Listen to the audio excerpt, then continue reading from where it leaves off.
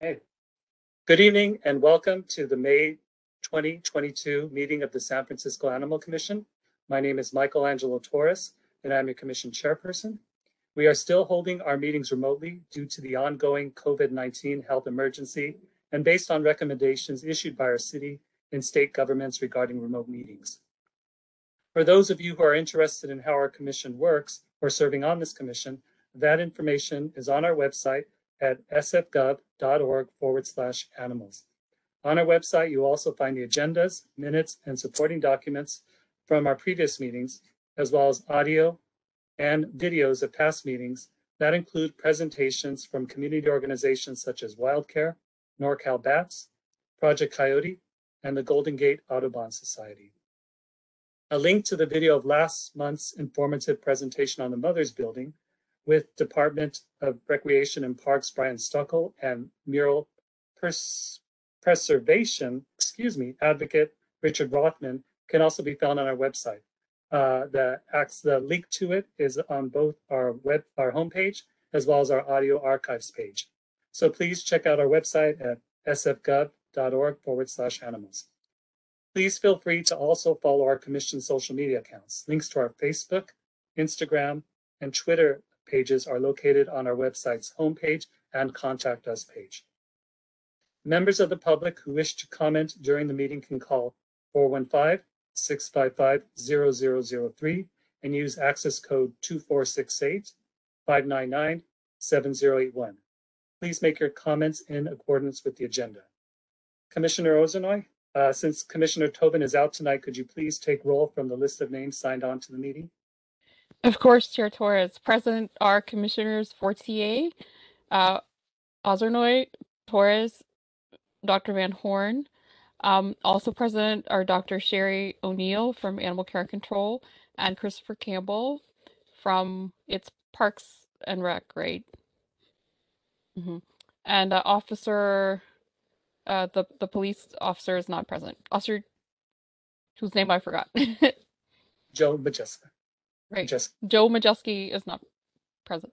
Excused for reasons of travel and illness are Commissioner Irani, Commissioner Chan, and Commissioner Tobin. Yes, thank you. Since we have 4 commissioners, we have a quorum, so we can continue with the meeting. Okay, so thank you. Moving on to general public comment.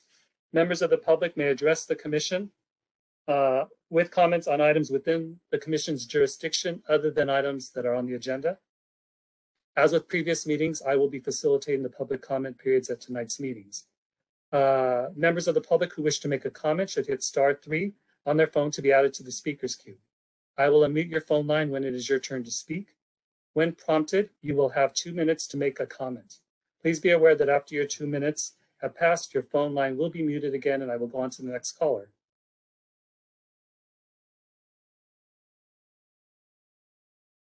Okay, it looks like we have, we have at least 2 people on the line wanting to make a call. Or wanting to make a comment, excuse me.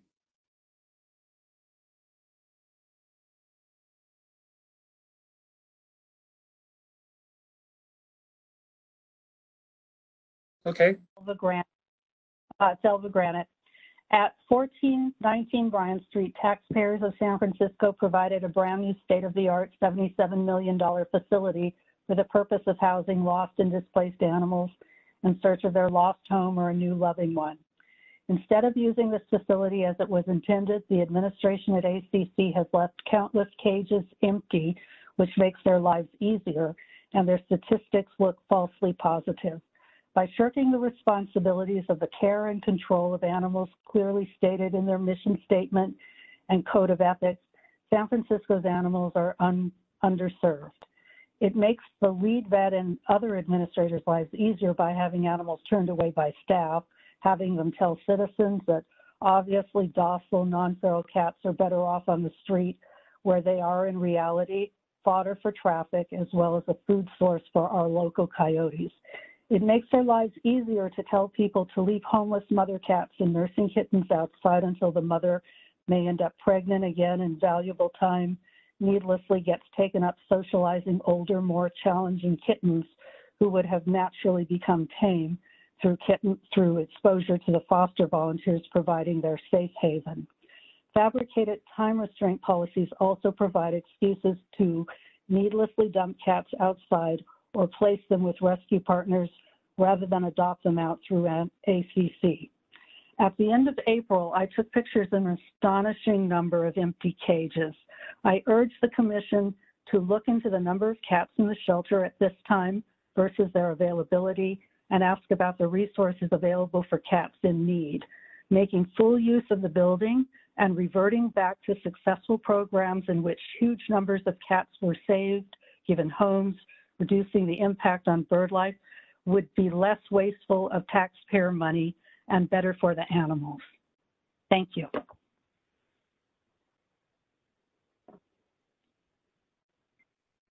Thank you for your comment. I'm going on to the next caller.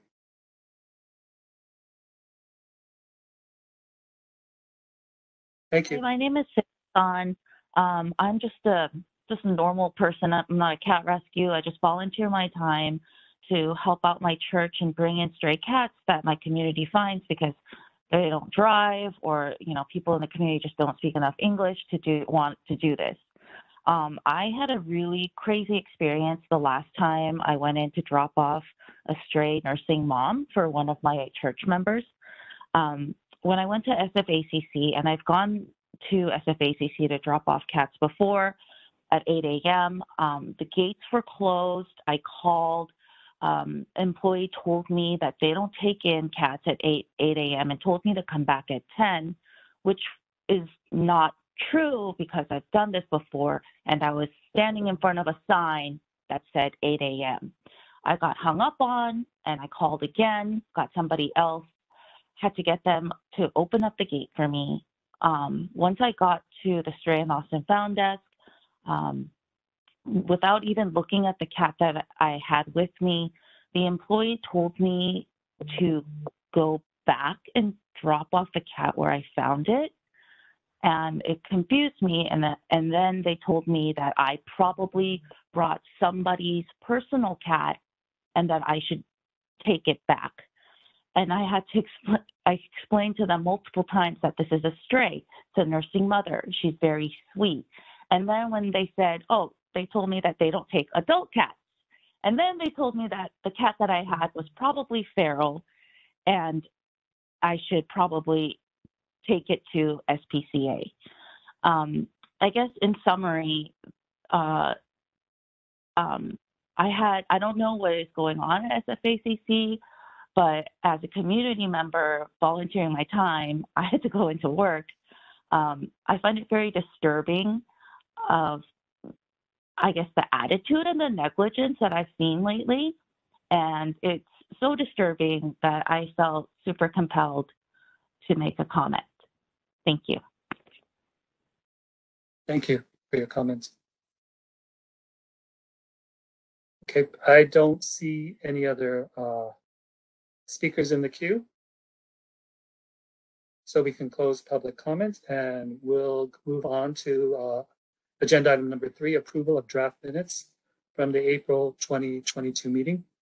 The draft minutes document for our April meeting was distributed to commissioners earlier this week, and I believe everyone has had a chance to review them. Are there any questions, comments, or corrections to the minutes before voting to approve them?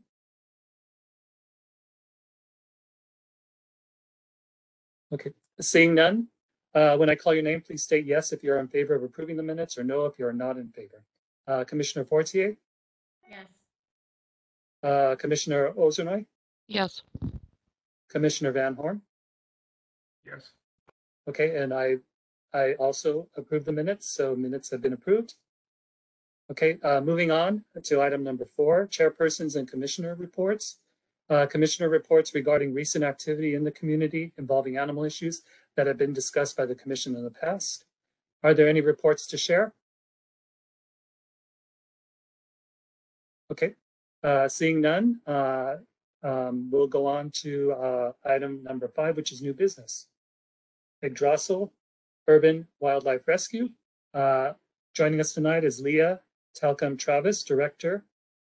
She will present on our organization's dedication to the rehabilitation of orphaned and injured wildlife and educating the public on living harmoniously with our urban wildlife. We're very happy to welcome her tonight. Commissioner Ozanoy, can you please go ahead and introduce this item? Yes, thank you so much, Chair Torres. It is my privilege and honor to introduce our speaker, Lila Travis, who was here from Yggdrasil Urban Wildlife Rescue, which she founded in 1998, right here in San Francisco, a hidden jewel that serves our both wild animals in distress and fields calls at all hours of the day and night from people with questions, and and is just a wonderful organization that we are very, very excited to present to the public today. Thank you so much, Irina. So I'm Lila, and I look forward to talking with you about Yggdrasil Urban Wildlife Rescue today. I'm going to go ahead and share my screen, if that's okay. Let's see if I can do this right. All right, so I'm the co-founder and director of Yggdrasil Urban Wildlife Rescue. And we are a wildlife rehabilitation organization in partnership and permitted by the California Department of Fish and Wildlife. We're a 501c3 nonprofit, and our goal is to heal the sick and injured orphaned wildlife animals brought to us to ready them for release back into our urban wilds, and to educate people of all ages in the wonder and enjoyment of wildlife and nature and why it is so vital that we protect it. And we hope that we also teach patience and compassion so that urban wildlife is viewed in a more positive light by everyone, not as pests, but as important cohabitators of our environment. So I was very tickled to be invited to present today, and I'm just going to go through a very quick history. I was born and raised in San Francisco, but in 1996, I actually moved to Oakland. And that was quite an experience because San Francisco is very urban. I grew up mostly in the Sunset. And when I moved to Oakland, I was suddenly surrounded by all these trees and, you know, there was space between the houses, right? In San Francisco, it's all very, very tight. And in 1998, the concept of Yggdrasil wildlife was born because of several events that took place.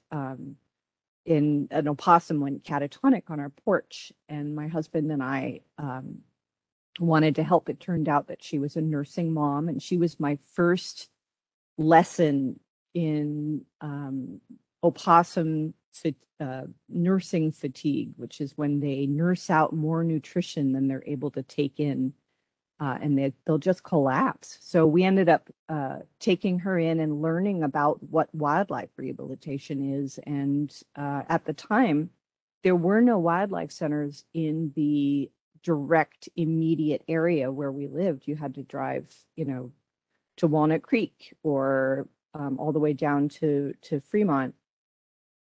And so the spark was born because of that opossum. We decided that we would try to start a wildlife center in the immediate Oakland, Berkeley, San Francisco, you know, Alameda area. And then there were additional factors that caused us to be excited to pursue this, which was that I've always enjoyed working with children, and there was a housing project around the corner, and the interest of the children as we nursed this mother opossum back to good health while she raised her babies and then released them back into the wild was just very inspiring. So that was a big part. And then there was also the squirrel nest that fell. I had never had a close-up experience with squirrels, and that definitely was a life changer for me. So all of these factors led to the development of Yggdrasil wildlife. We started our process to get our permits with the California Department of Fish and Wildlife in 2001 when Tom Belt was in charge. It took a long time because Tom retired, and we apprenticed for several years with the Ohlone Wildlife Center, and then finally got our 501c3 paperwork together and became a nonprofit in 2004. We had a third of an acre facility in the Oakland Hills, but we lost it in 2011. And that's what brought me back to San Francisco, which only reinforced and strengthened my relationship with the San Francisco Animal Care and Control. So we are still 100% volunteer run after 20 years, and we currently have 117 volunteers. And those volunteers are, ranging in transport volunteers, on-site volunteers, people that come and build cages. It's just wonderful. We partner with many animal control agencies around the San Francisco Bay Area: SFACC, Berkeley Animal Care Services, Oakland Animal Services, and Alameda, even Hayward, actually. You may have noticed a few friendly faces here. And other local agencies who have worked with us too. This is the Coast Guard from the island of Alameda, and of course Fairyland in Oakland. They worked with us for a while, and some of their staff became wonderful foster care volunteers for many years. So in 2011, we rehabilitated 292 animals from San Francisco County, which is nearly half of all the patients that came into our wildlife center. Just slightly beat out by Alameda County, which has a lot more cities in it.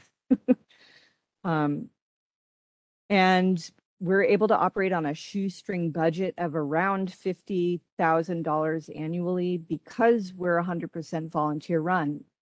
So our programs include emergency hotline response with our transport team and our rescue response team. We do education through events.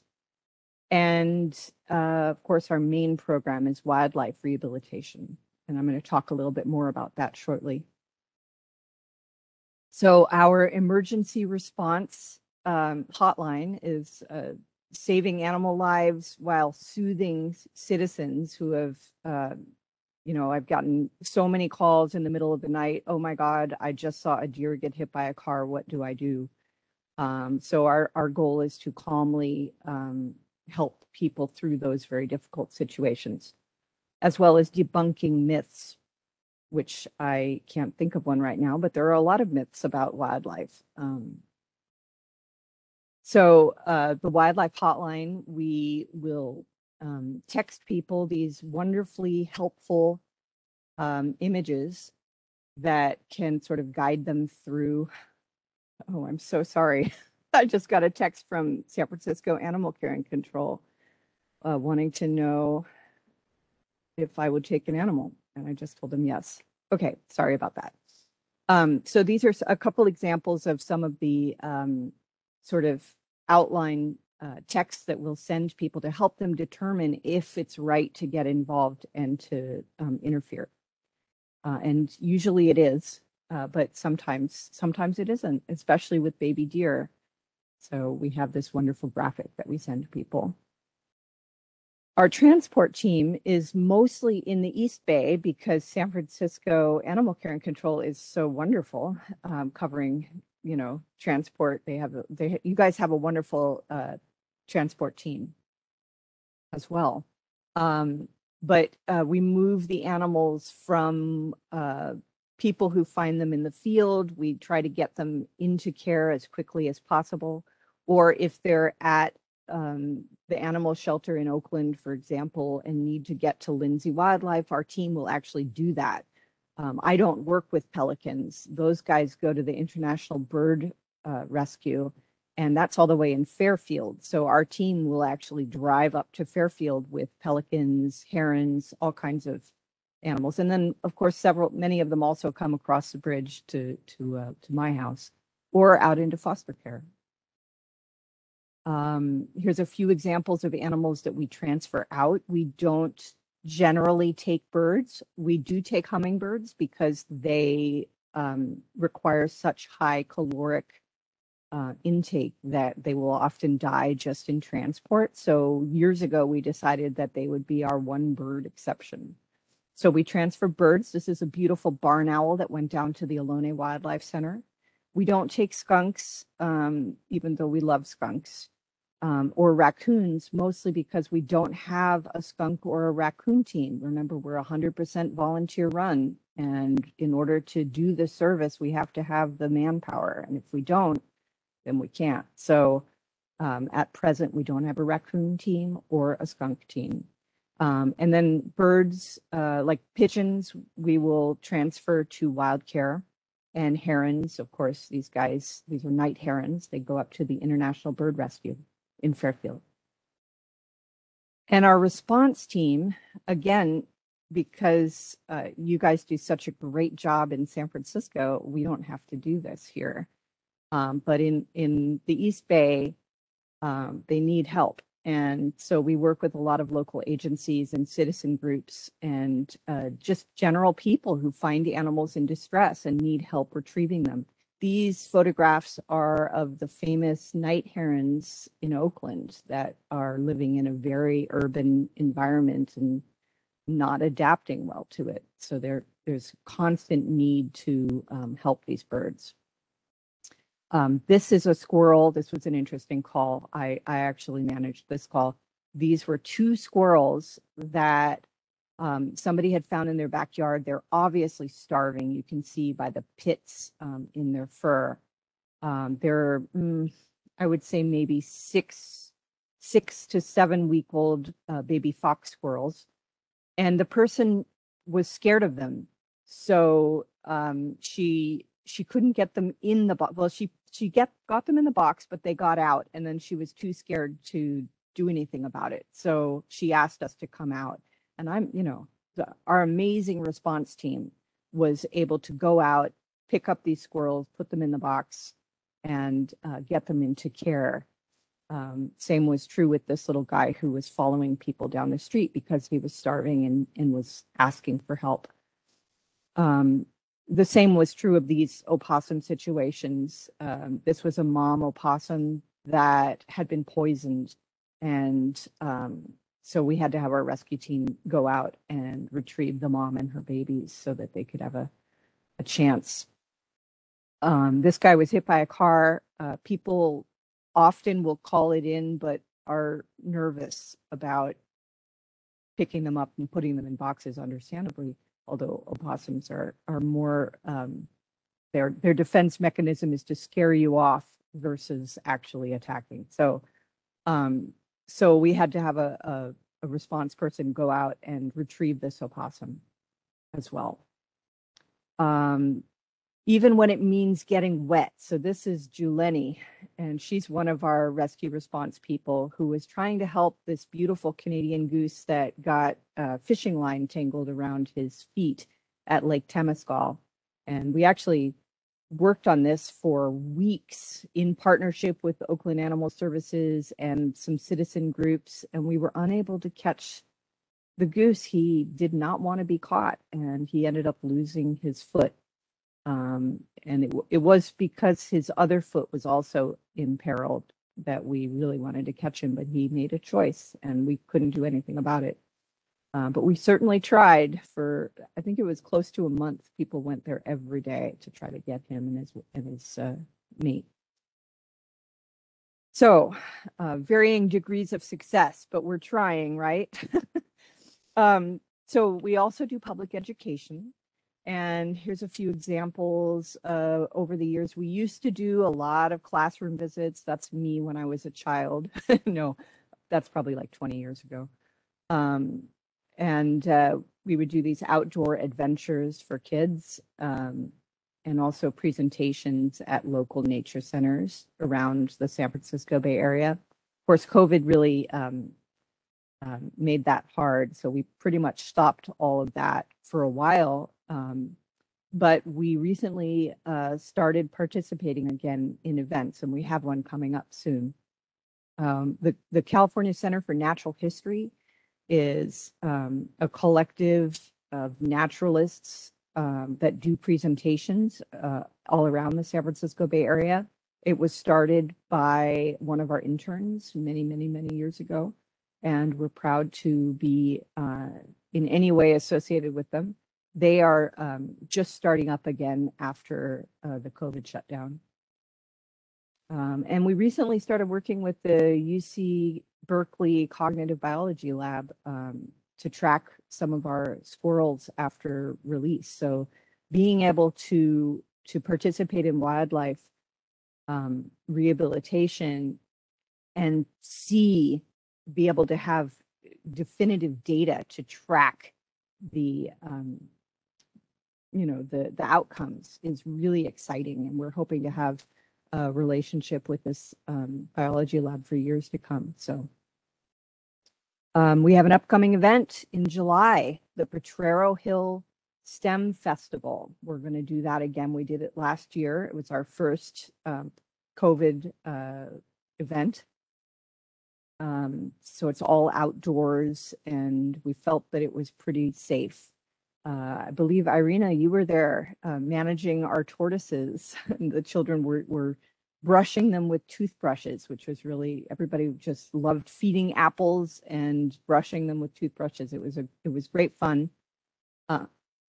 So if you're around in July, please feel free to join us over here on Potrero Hill. So our third program is urban wildlife rehabilitation. So we have a foster to forest program. Essentially what that means is foster care of orphaned baby wildlife. We raise them to be released back into the wild, but there's a process, right? So when they're little babies and they're having to be nursed every few hours or kept indoors in an enclosure, like a cage, then they're in our foster care program. And again, this is an all volunteer program that I train people how to do properly in accordance with the California Department of Fish and Wildlife. And it can be incredibly rewarding. It's a lot of work, but it's really great. And ultimately, the goal is to release them back into the wild, which is what we call our Rewild program. Here's an opossum that we raised, and he's being released at Saucil Creek, beautiful spot. That was a really beautiful release.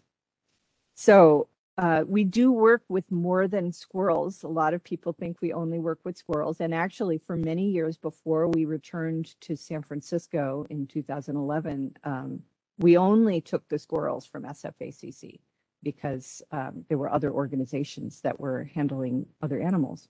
But we actually work with more than just squirrels, although squirrels are my personal pride and joy. I just love squirrels. They're amazing. And I could go on and on about the wonders of squirrels and how they're not just rats with fluffy tails, but I also love rats. So anyways, squirrels. We also work with opossums. That's Petunia, our wonderful surrogate mom. She's blind, but she raises and comforts orphaned babies. She will groom them and let them go into her pouch, and she keeps them safe, but she doesn't nurse. She does everything but nurse. It's a good psychological comfort to the orphans when they come in. Like these guys. We also get in mommies. And the amazing thing about opossums is they never hesitate to adopt babies. So when I have a nursing mom, she will happily adopt, 10 more babies. But as you can see, it can be a little much for her. I also, as I said earlier, we take hummingbirds. And we've had a banner year for hummingbirds this year. There's just been so many.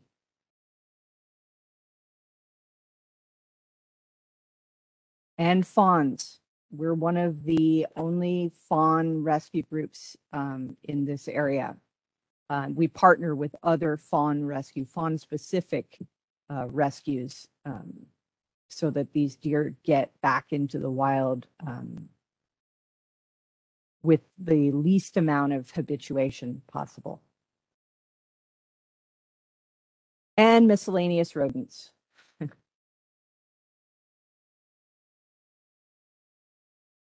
And reptiles and amphibians. Now, you may notice that some of these are actually not wildlife. A lot of people don't know the difference when they're walking down the street and they find a bearded dragon on the ground.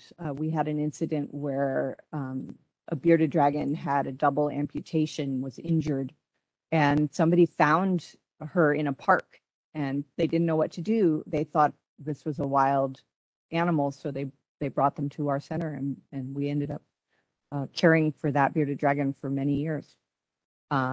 This is Apollo. He's our California desert tortoise. He's 72 years old. And these guys are actually native California salamanders. We do get quite a number of them, as well as the Pacific tree frogs, which are also native, although not usually found in San Francisco. So over the years, there have been many newsworthy collaborations between Yggdrasil Urban Wildlife Rescue and San Francisco Animal Care and Control, or San Francisco Police in general. This was I think this was in 2019. This was one of the many marmots that accidentally get transported to San Francisco that ended up staying with us until we were able to get this is Aspen, and he was an amazing transport volunteer who drove this guy up to the Lake Tahoe Wildlife Center so that this marmot could be released back into the wild. So that was pretty wonderful, Officer Burke. And then, of course, there was the recent, I think there were multiple hawks found in the Tenderloin that the SFPD in this case brought to me in the middle of the night. And it turned out to be a girl, juvenile red-tailed hawk. And we transferred her to the Peninsula Humane Society because they have amazing rooftop aviaries. So, and then of course, the most recent one, which you may or may not have heard of, was not fox in socks, but fox in pipe. So I thought I would spend a little bit of time talking about this one since everybody, it was such a wonderful resolution. So on Saturday morning, I got a text from a security officer who is working at the Mission Rock Project construction site about a fox that was stuck in a pipe. And from the picture, you can't really tell that this is a baby fox. But I referred them to San Francisco Animal Care and Control because it's the kind of rescue. It was very clear that it wasn't something that I personally was going to be able to do, and that it probably was going to need quite a lot of collaboration. So so I asked them to call it into dispatch, and they did. And this is the fox. Oh, thanks, Devin. The squirrel just arrived from animal control. So this was the fox. And it turns out that the fire department came in. Officer Megan Clark was the responding animal control officer who called in the fire department because she pretty much figured out right away that the pipes were going to need to be cut. So here's this really amazing photo of them cutting the pipe. This gentleman is holding a towel over the fox so that she isn't stressed, or as least stressed as possible. And this is Officer Clark with the baby. And Dr. O'Neill took this photo. Very dirty. We had to do multiple baths to get her clean. It wasn't just oil. There was just an ungodly amount of metal dust, just all kinds of horrible stuff in her fur. So eventually, after she got bathed, we dried her off, and she was very much a kitten. What do they call fox kits? We gave her first meal of the day, if it plays.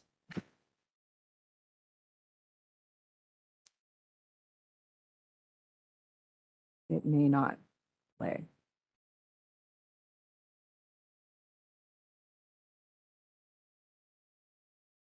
There we go.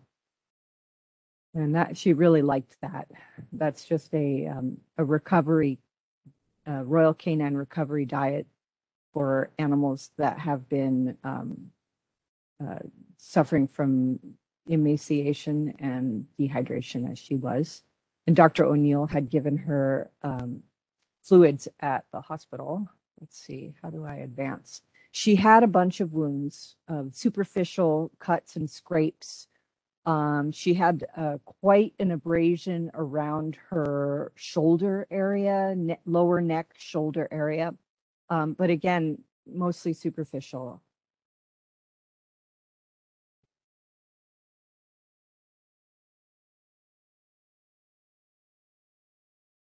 I hope you guys can hear that.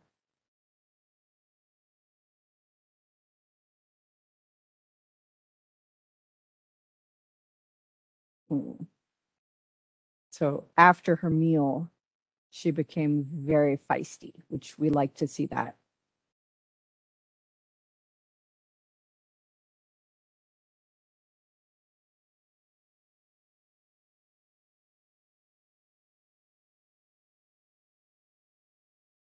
So I've talked a lot about when she was with us, but what hasn't been announced yet is that yesterday we transferred her out of our wildlife center, because we are in San Francisco and we we have a very tiny space. We don't have a facility that's suitable at this time to rehabilitate foxes. She needs a lot more space than we can provide. So we did find, I don't know if I talked about this, but I heard back from the company, the construction company. The pipe had been in a storage yard in Newark, California, and it had been transported to that construction site. So we actually believe that this fox was accidentally transported in the pipe from Newark, California, and trapped in the pipe on the construction site in San Francisco. And that's why she tried to get out through that tiny little hole and got stuck. But it turns out the company gave me the address of the storage yard, and I worked with the director of the Ohlone Wildlife Center, who's in Newark, and they're very close by to that initial storage yard area. And the director actually knows the colonies of foxes that are in that area. So when our sweet little girl here is able to be released back into the wild, she's going to be released back into her original colony, which is just amazing considering everything she went through. So as of right now, she is enjoying one of the smaller enclosures at the Ohlone Wildlife Center that's designed for foxes. And she's very curious and excited to have her own space. She's thoroughly exploring. There's a lot more cover in it than it showed in those pictures. So there are lots of hiding places for her to feel comfortable. But so that's the update on our fox. And thank you so much. And that's Yggdrasil Urban Wildlife Rescue. Do you have any questions for me?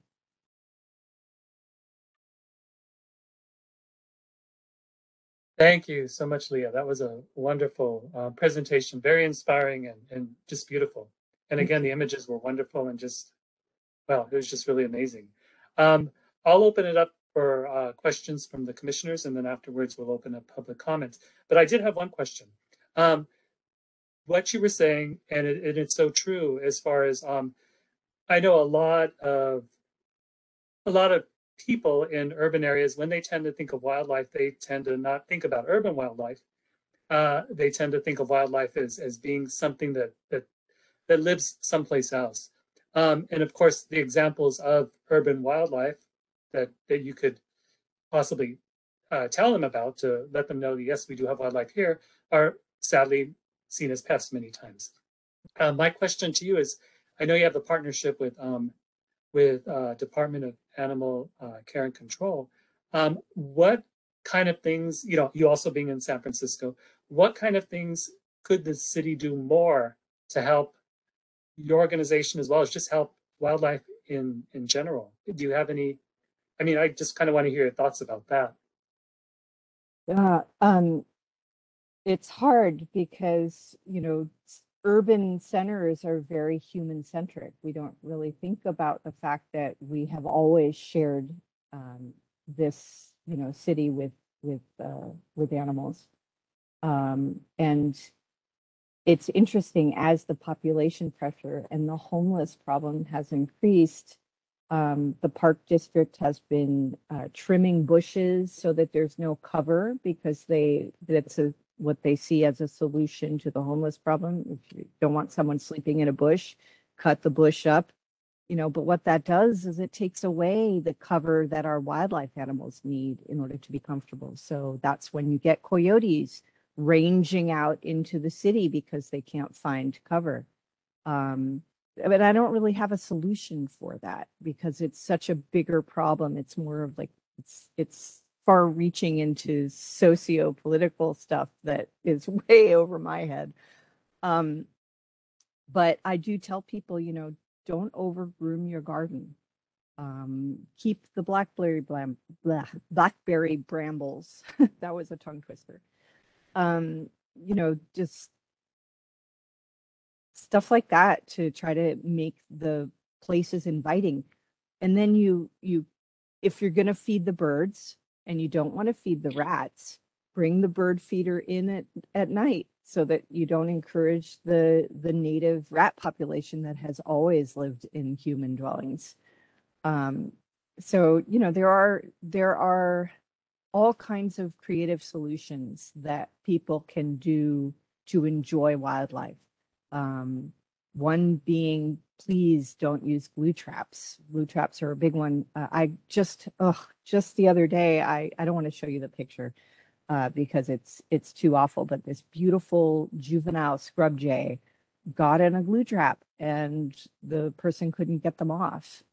So it's, we have to think of solutions that are cooperative and not destructive, because those aren't really solutions. So that's kind of a long-winded roundabout answer, but that's why we exist. We like to talk about this stuff, and we like to try to brainstorm ideas of how to solve wildlife conflicts and cooperation with wildlife in our city. Would you say the perceptions of wildlife, urban wildlife in San Francisco has gotten better or worse? That's even a fair question to ask. I just kind of want to get your idea on. No, it's interesting. I would have to say both, which again is a non-answer, sorry. But like over the course of COVID, when we all shut down, people stopped going to work, but they didn't stay inside. They went out to local parks and they got to interact with wildlife a lot more. And that's why we had so many more animals coming in. But there was this pulling back of human society that allowed urban wildlife to kind of stretch outward. And there was so much news coverage about that it became more sort of, what is the term? It became more of a household knowledge. So people are less freaked out by wildlife than they were before COVID, I think. But there's always going to be, people who don't like wildlife and see them as trespassing on their human environs. I mean, I get so many calls, genuine calls for help from people like there's this bird that sits outside my window every night and sings all night. How do I get rid of it? It's like, oh, send it to my house, please. I was gonna say, that sounds like a gift more than Yeah. a nuisance. But you know, that's the thing about perspective, right? That one man's gift is another man's curse. Right. And I have one more question before I open it up to the other commissioners. You were talking about volunteers and such as the Foster to Forest program. Could you just let us know of some of the volunteer opportunities, or what, just some of the things that volunteers do, just so people are aware of it. So. Absolutely. I totally should have included that. Sorry. You can actually go on our website and click on volunteer, and it lists off what everything is.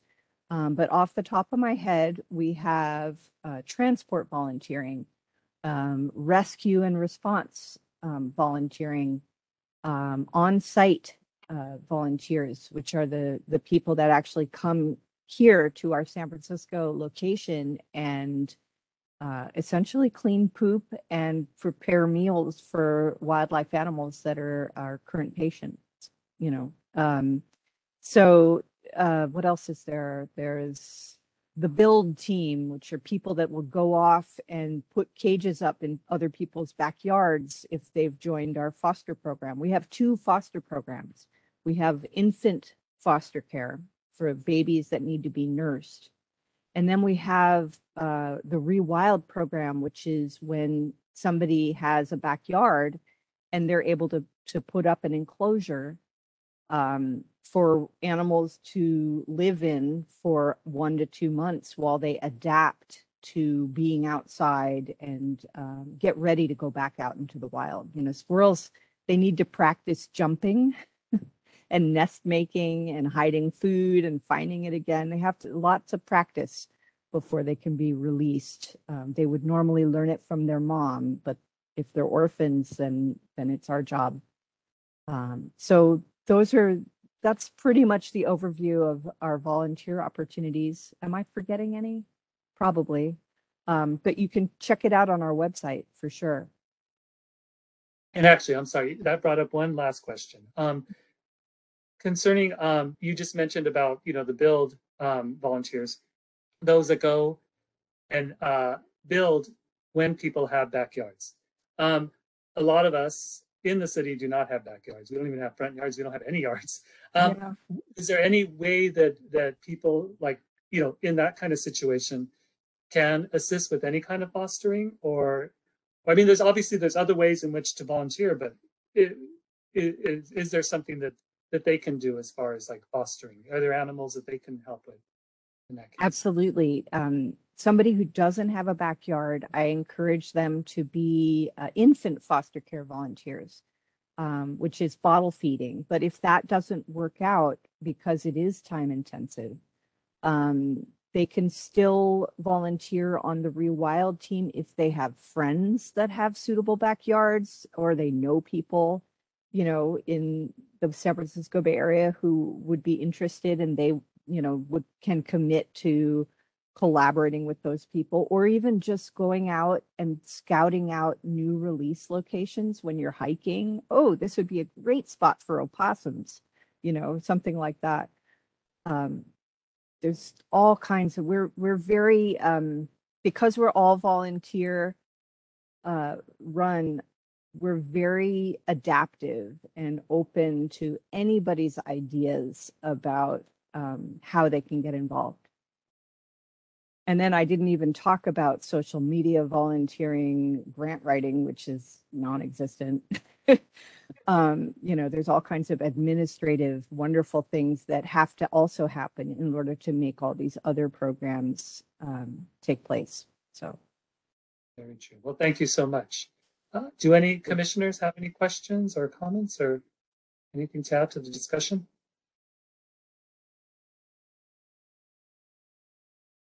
Okay, doesn't look like. Okay, seeing none, let's open it up for public comments. Oh, Sherry had one. Oh, Oh, Um, I'm sorry. I I didn't use the apologize. fancy hand raising thing. I just waved at you, but I realized I might be Okay, on your camera. I I just wanted apologize. to say I really enjoyed the presentation. I can't say enough nice things about Lila and how responsive she is and how helpful she is to all my weirdo questions and sending photos and what do I do with this? And please, can you help us with this?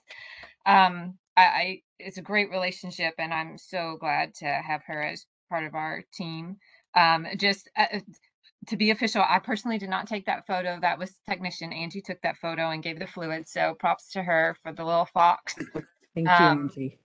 But yeah, I was really stuck about what we were going to do with that. So I'm really glad Viola was able to take her.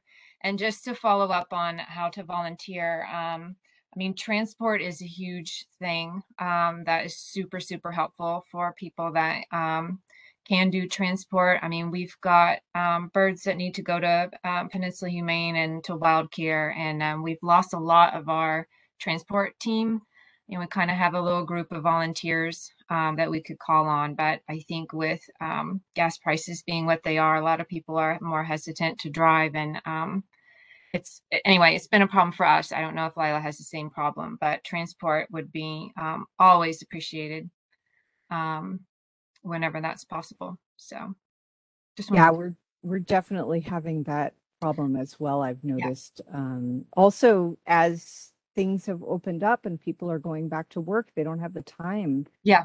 to respond. And it's really heartbreaking. I'll get these calls from little old ladies that found an injured animal and they don't drive and they're elderly and they can't get it into a box themselves and they don't know what to do. And, you know, it's like in Brentwood, I can't drive myself to Brentwood with 75 animals that I'm taking care of. So it's the transport teams are so hugely important. And I see at least a couple of them in your attendee list right now myself. And I just want to say thank you.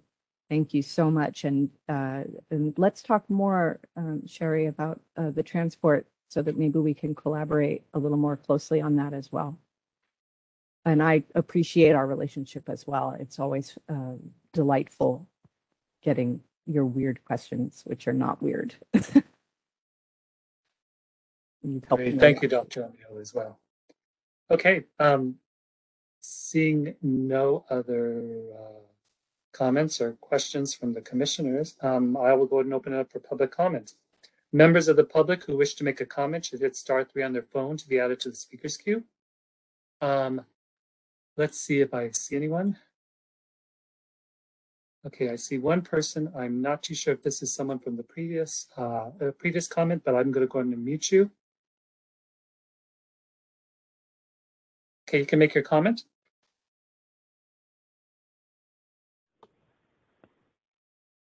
Is anyone there?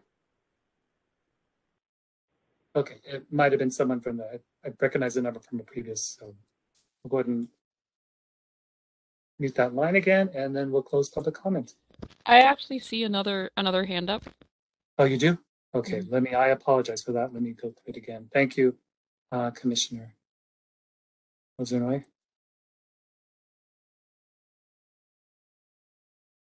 Okay, great, I do. I apologize for that. Okay, I'm going to unmute you.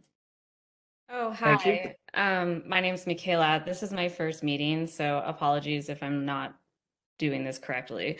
But I actually had just a question on the presentation, actually. So, have there ever been like successful like cases of integrating like okay, let me backpedal. Sorry.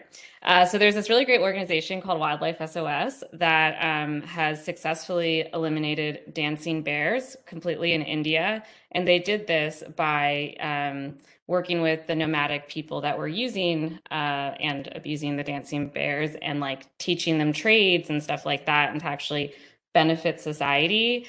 Have there been any like successful programs anyone's aware of or steps to like perhaps help like people who are not who are homeless or struggling in some way and like actually having them somehow help these like wildlife initiatives? I don't know if this is like the right format for this, so apologies again. It's a wonderful idea. I don't know if there are any programs at this time in California doing that. I know that there are programs to help horses and dogs, which is a way for people to sort of get back on track, humans. But I don't think there's anything wildlife related like that. But it's a great idea, and if that's something that you want to take on, give me a call and let's talk, because I'm open to. Like I said, we're a scrappy all volunteer organization, and we're always open to exciting new ways to make the world a better place. Awesome. I'll probably reach out to you. Please do. Thank you, Michaela. Thank you for your call. Okay, let me just double check again. As I mentioned, the little icons I'm seeing are a little hard to read sometimes, so I apologize for almost missing that call. Thank you again, Commissioner Ozanoy. It looks like we have no more callers, so I'll go ahead and close public comment for this agenda item. And again, thank you so much, Laya, for being here with us. As I mentioned before, your work is so inspiring, and we really appreciate all you do for the community. So again, thank you for sharing your evening with us tonight. Thank you. It's a huge collaborative effort, and I'm very grateful to everybody that we work with and all of our volunteers. Great. And yes, and thank you to your volunteers who joined us tonight as well. We really appreciate everything that you all do. Thank you. Okay, so moving on to old business, agenda item number 6, reporting from Animal Care and Control. Animal Care and Control will report regarding outcomes for animals and ongoing operations and present the January to March 2022 quarterly report. Dr. O'Neill, please go ahead when you're ready. Okay, thank you. I think everybody got the quarterly report early because our analyst was like super on top of it this quarter. So I will start with what's at the shelter now. This was actually yesterday. I wasn't in the shelter today. But we had 6 animals in the wildlife room. I believe most of those were juvenile birds that were transferred to PHS. We had 21 cats on site, 56 dogs on site. We're kind of high on dogs recently. And then still that 32 other. So we still got plenty of smalls. We had 1 turtle, and there's a handful of mice and the 2 rats. I think that was it in that room. So total on site, 115. And then off site in Foster, we have 1 bird, which is still Officer Pone's chicken, 115 cats and kittens, 1 dog and 7 others, which are the bunnies I mentioned earlier and some other smallies. So total in care is 239. So we've got a little uptick in the dogs, but I mean, with the cat situation, we're getting a lot of kittens, obviously moms with kittens, and that group that's out there of that 115, I anticipate everyone's going to be at weight and coming back in the next probably 3 weeks. So we'll see them coming back from foster. Things will start to pick up in that department. And then for the quarterly report, we had a total intake of 1,867. A lot more from the field this time around. You can see that it's the wildlife uptick in that number that's coming in. Usually our intake is about split 50-50 field and over the counter, but this time it was a little bit skewed. And we've talked about before, we're still getting the distemper skunks and raccoons coming in periodically. So as far as other intake, we had 160 custody animals, 34 owner request euthanasias, 331 surrenders, 473 strays, 2 that transferred in that I believe just came in for spay neuter services and went back out, and then 462 wildlife. So that's where that number comes from. And then outcomes, we had 186 adoptions, dogs, cats, and others, 91 cats, which is great. We had, let's see, 2 went missing, and there were some little rats that kind of escaped in the vet room and are somewhere. So they're missing in action. You can talk to Angie about that, Lila. 477 partner transfers, 283 redeemed, and 45 released, a lot of those being the others as well. So total outcomes of the 1840. And then let's see, details. Yeah, so 147 was the high point for foster homes during those quarters, mostly cats, 112 cats, 22 dogs, and 13 others, which again, rabbits, pigs, and chickens. And we're expecting some of those to come back. Animal control had 3,009 emergency calls, which is kind of high. I feel like they do get a lot of wildlife calls as well. They probably field some of those questions about nuisance calls like Lila does too. And we had 1 cat that we held temporarily that went over to SPCA Community Cat Program. And then as far as partner transfers, 116 cats transferred, 198 dogs, and 163 others. And you've got the breakdown there. 41 wild birds went to PHS. And then for the euthanasia numbers, most of those euthanized for medical conditions, and you've got the breakdown there. And again, you know, a lot of skunks in that list.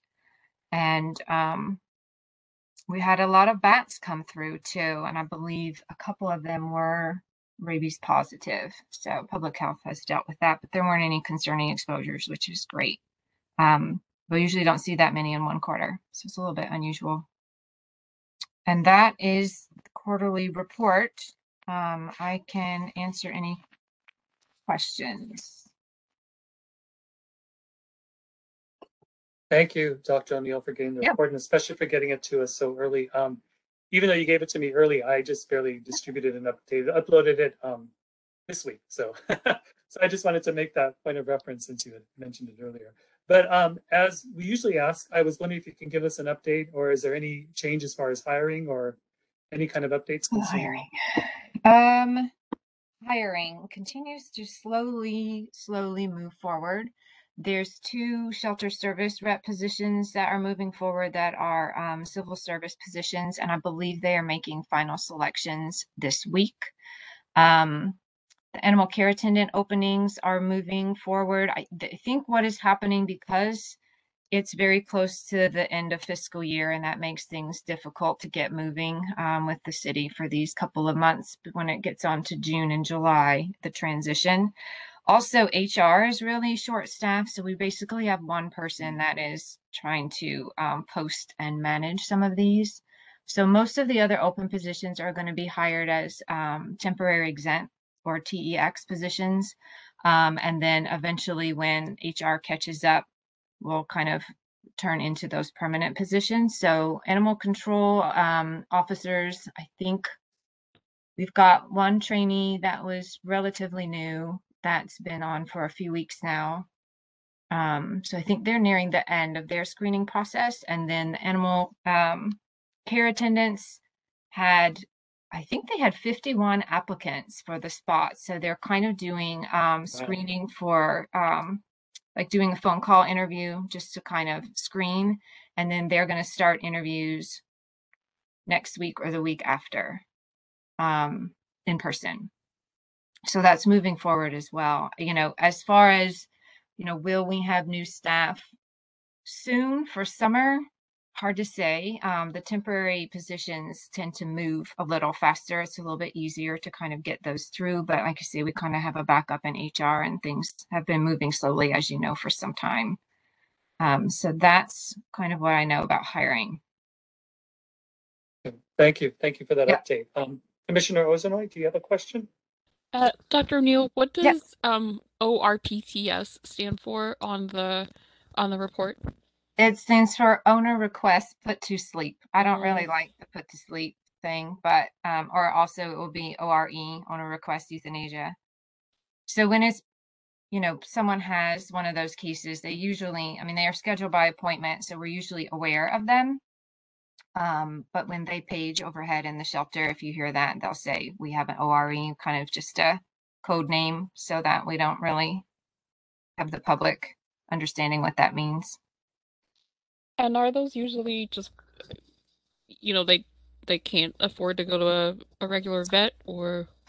It's a variety of things. I mean, in that situation, the agreement is, the animal is kind of, surrendered at that point, and that's what the owner's wishes are. But we still go through the same evaluation process. I mean, 99% of those are medical issues, and they, are warranted. The owner's making the right decision in that case. A lot of, 20-year-old cats and chronic problems and all those kinds of things. So I don't usually reverse those decisions because I feel like they are generally pretty legitimate concerns. But we always can defer that decision, or maybe we need more information, or we don't have enough information to make that determination. And then we'll go through this process like we would do with any other animal as far as evaluating. Very rarely do we get a request that's due for a behavior reason. But the behavior team, goes through all the background and does an eval before any of those decisions are made. So it's not necessarily decided in that moment. It's just kind of owner determined at that point as the reason why they're coming in. Thank you. Yep. Commissioner Fortier? Thank you. I apologize. I couldn't find the hand up button. It feels like I have to learn this Same problem every single time. I don't know why. So thank you for recognizing me. I see that it looks like there were 3 euthanasias from the vicious and dangerous dog unit, which seems high to me. And maybe this isn't a question that you could answer, but does it seem that is there a higher volume of cases at vicious and dangerous dog, or are they just moving through it, or can you speak to anything that's happening there, or should we just talk to Officer Majeski about that? I think they're slow going. So I think what happened was we finally just got decisions back. So it's not like there's a bunch of new cases. Most of the ones that I'm aware of have been there for some time and are finally have resolved. So that's kind of what, I mean, we have a number of investigation cases going right now that have really kind of drug along. Some animals have been there many months, plural. And it's just, it's the legal aspect and appeals and things like that we're waiting on decisions. So I think it was just a wave of decisions that finally came during that quarter. Yeah. So the wheels of justice continue to turn along. Slowly turn. Yes. Thank you for that. Yeah. Okay, thank you. Let's see, is there any other questions from commissioners? Okay, seeing none, I will open it up for public comments. Excuse me. Okay, let's see, it looks like there's a couple hands. Let me start here. Going to mute. Hi, is this hand from a previous agenda item, or do you want to make a comment on this?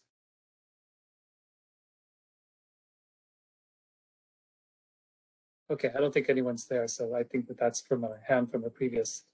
Okay. Okay, we have one more caller. Hello, you can make your comments.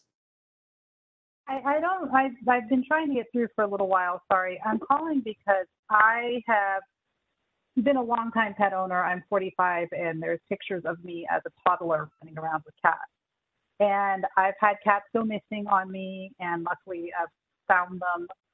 But I had experience where I came down to the ACC to bring in a cat that I found sitting in the middle of the street, and they were like, no, take it back.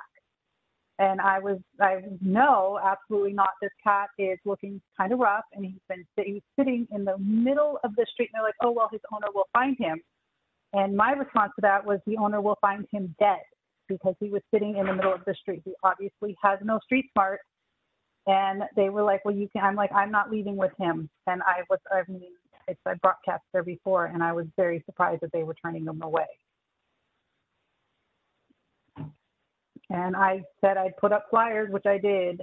But, you know, if somebody's going to be a pet owner, my first thing is to go look ACC, SPCA, call around and see if anybody's got my cat.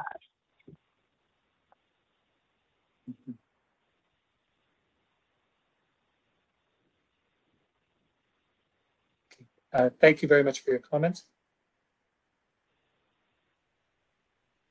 Okay, let me see if there's any other callers. I think we have one more.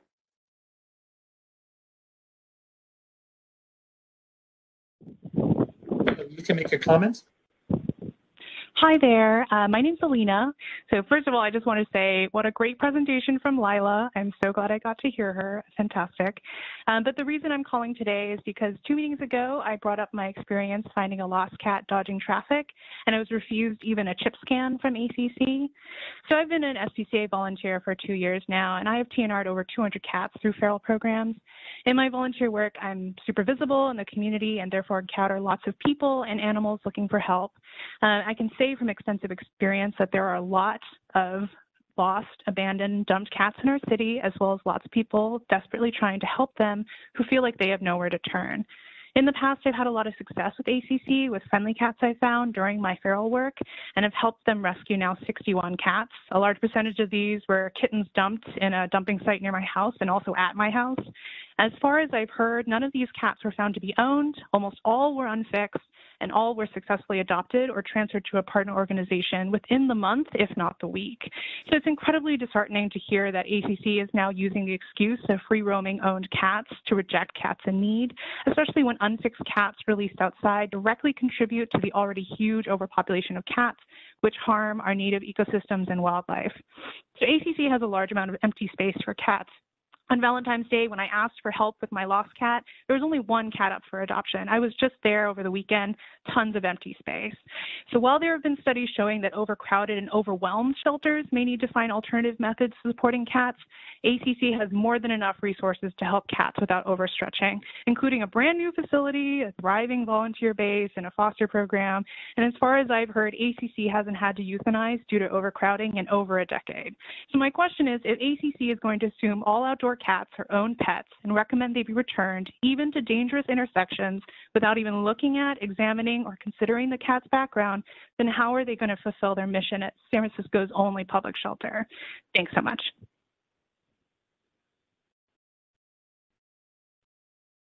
Thank you very much for your comments.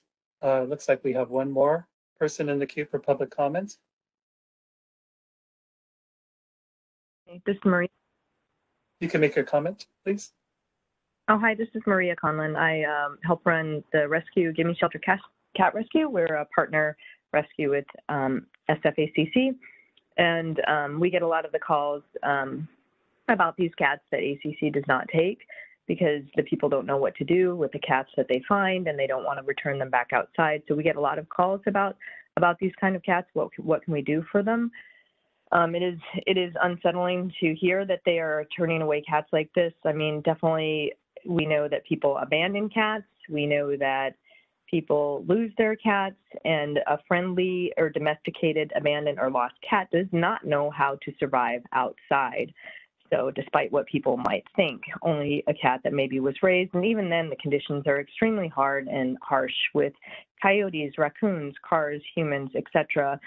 So there's lots of threats to them. And again, I also have recently been into ACC, and there are a number of open kennels. They have state-of-the-line, state-of-the-art equipment, medical equipment now with their new shelter. So I'd like to see like this policy or whatever it is revisited, and what can we do for the cats of San Francisco? Again, I hear the same story. I saw it in the last commission meeting where it was mentioned that it's based on current research, but again, as Alina just said, it is not an overcrowded shelter. They're not euthanizing for behavior. They're not or I'm sorry, euthanizing for a space. So there really isn't a need. We could be helping these cats, and a lot of the rescues in the area are overburdened, taking on where ACC is not taking and are helping these cats. So I would love to see this as an agenda item, and I just want to clarify that I was involved with the previous item with a mom and kitten. This is not the same issue. This is a different issue. This is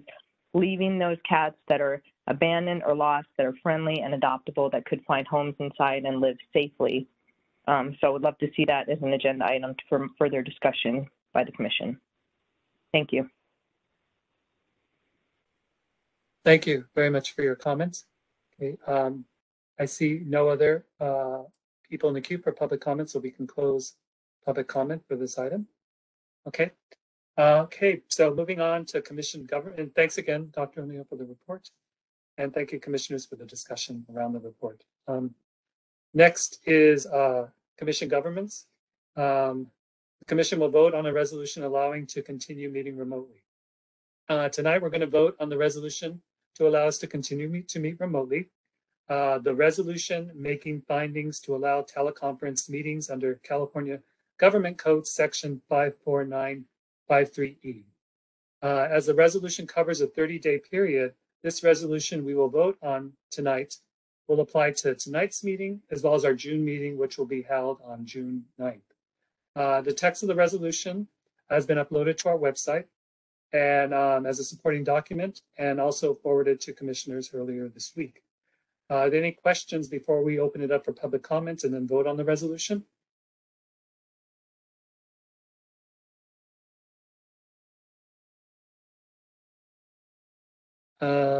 Commissioner Fortier, is that an old hand? Oh, okay. Sorry. That's what I figured. Okay, thank you. And let me just look up. And yeah, it looks like we don't have, it's an old hand as well for public comments. So it looks like we can close public comments and then take the vote. Okay, when I call your name, please state yes if you're in favor of approving the resolution or no if you are not in favor. Commissioner Fortier? Yes. Commissioner Ozernoy? Yes. Commissioner Van Horn? Yes. Okay, and I as well. I am voting yes in favor of approving it. So it has been approved. Okay, thank you, commissioners. Okay, moving on to agenda item number 7. Items to be put on the agenda for future commission meetings. Okay, our next meeting will be held on Thursday, June 9th. This meeting will be held remotely. Still have no word as far as when we will be back at City Hall for hybrid meetings. Please reach out to me by the Friday before the next meeting with any proposed agenda items and any supporting documents.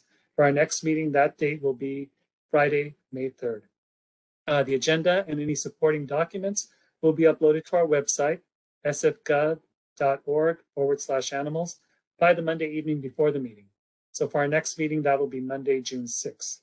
Next month's agenda will include ongoing reporting and sharing of news and special events from SF Animal Care and Control. Is there anything else right now that anyone would like to make mention of for next agenda? Okay, if there's nothing further, we can adjourn. Okay, thank you all so much, everyone, for attending tonight's meeting. Thank you, Lila. It is Thank you, everyone. 6:48 p.m. and we are now adjourned. Okay, good night, everyone, and thanks again. Thank you. Thank you. everyone.